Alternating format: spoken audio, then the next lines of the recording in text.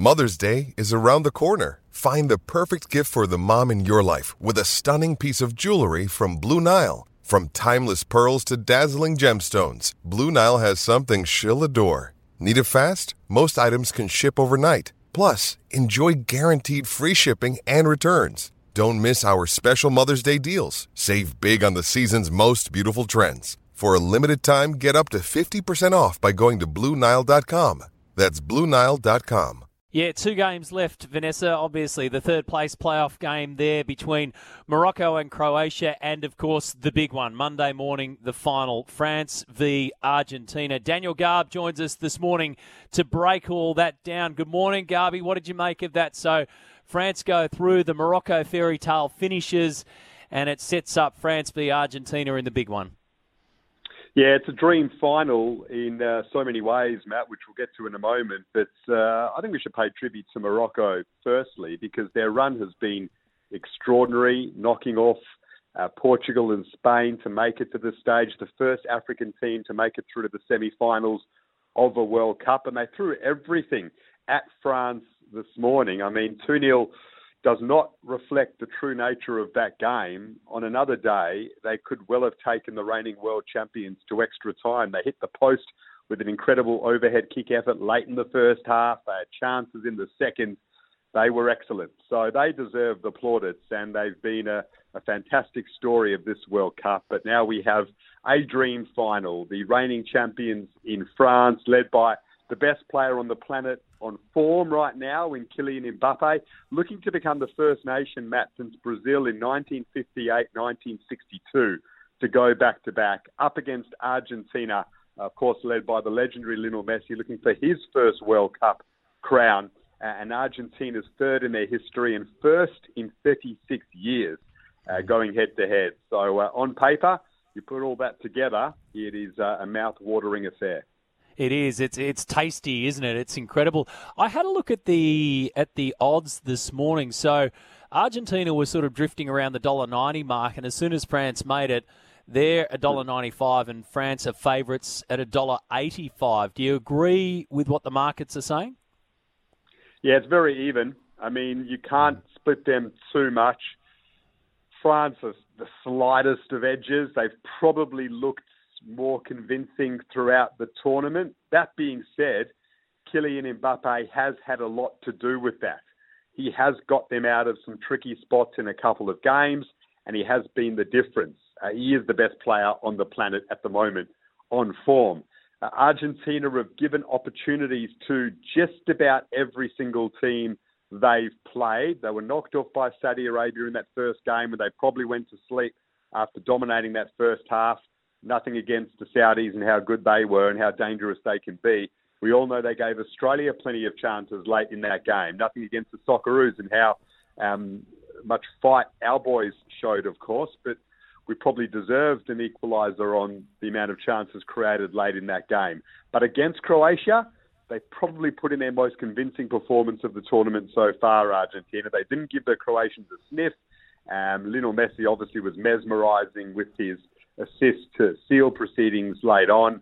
He led the way, as he has done all tournament. It's the two best players in the tournament going head-to-head. I mean, there is no one else, I think, that comes close to Messi and Mbappe for the golden ball, for the best player of this World Cup. And perhaps it'll come down to who is best in the decider in terms of who wins it.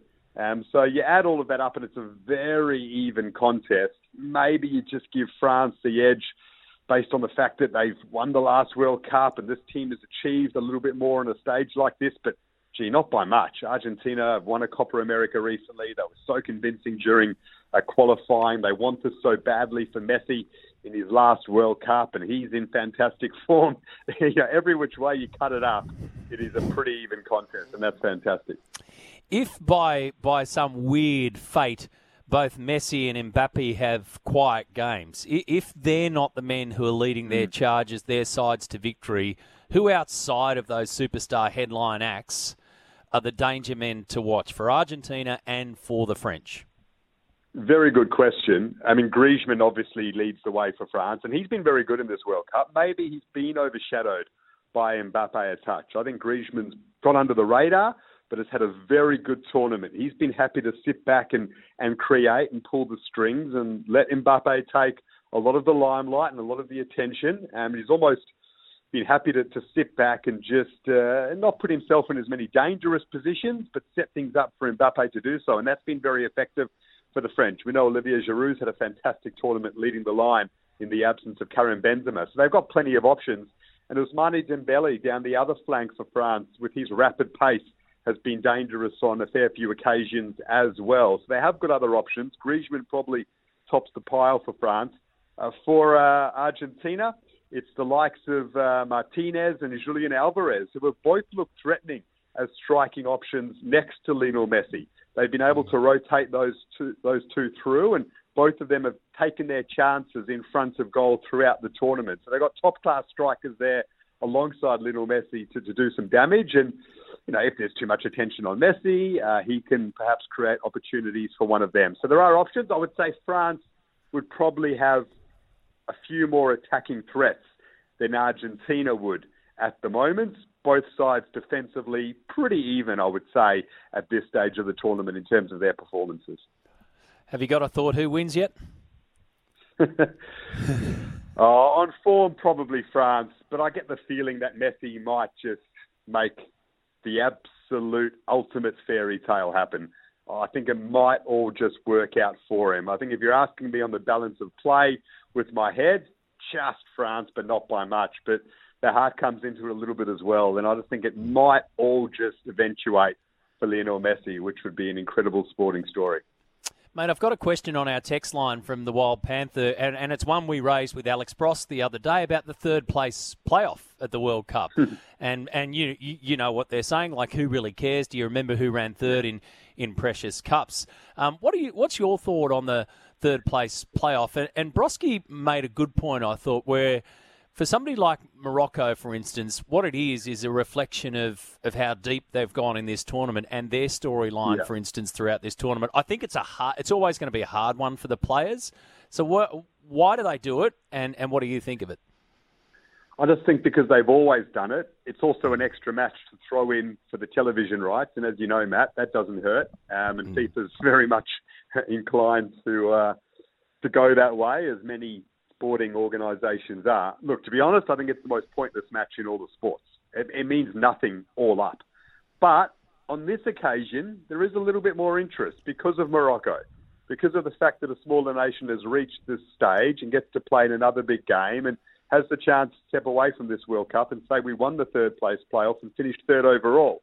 It does mean a little bit more. Will Croatia care about it? Oh, a little bit. I mean, they've had an excellent run to the semi-finals again, and after making the final in 2018, but they're probably a little bit drained mentally and physically after two massive World Cup campaigns over the last 4 years. And usually if there's two big nations who make it, there isn't much interest in it. And at a time when the schedules are so packed for our footballers, and we know about the timing of this World Cup being less than ideal, another game doesn't exactly help. But in Morocco's case, there's a bit more interest, and I think their fans will rightfully celebrate the stage on which they will be, and I think everyone will be hoping, apart from the Croatian fans, that Morocco can win it, because it would cap off what's been an incredible World Cup for them against the odds. 100%. A final one on the APL's decision around the A-League Grand Final. Now, we know exactly, and you mentioned the fans there, we know what's been taking place since this decision was made public. I wondered, Dan, what was next in all of this, and we saw the fallout from the Melbourne victory, etc., all of that kind of stuff. What was next was nothing. I mean, because the APL said we're not changing our decision, and this is part of a rehabilitation plan. So, can you see anything further developing from this story aside from possible walkouts here and there, or is this now done? Is this locked in? Well, I think those possible walkouts and protests could have an influence on the story, Matt. I mean, the reaction from supporters across the weekend and maybe across several weekends may have an impact on where this goes. Outside of that, I can't see anything changing right now. They had a chance Tuesday, to influence things once more, the APL board. There was an extraordinary meeting held. They had another vote and they stuck with the decision they've dug their heels in. So now we look to the fan reaction and we wait and see just how serious it is. And if fans walk out, the level of the protests, that may influence things. That's probably where the story sits right now. We look to the supporters who are outraged on this.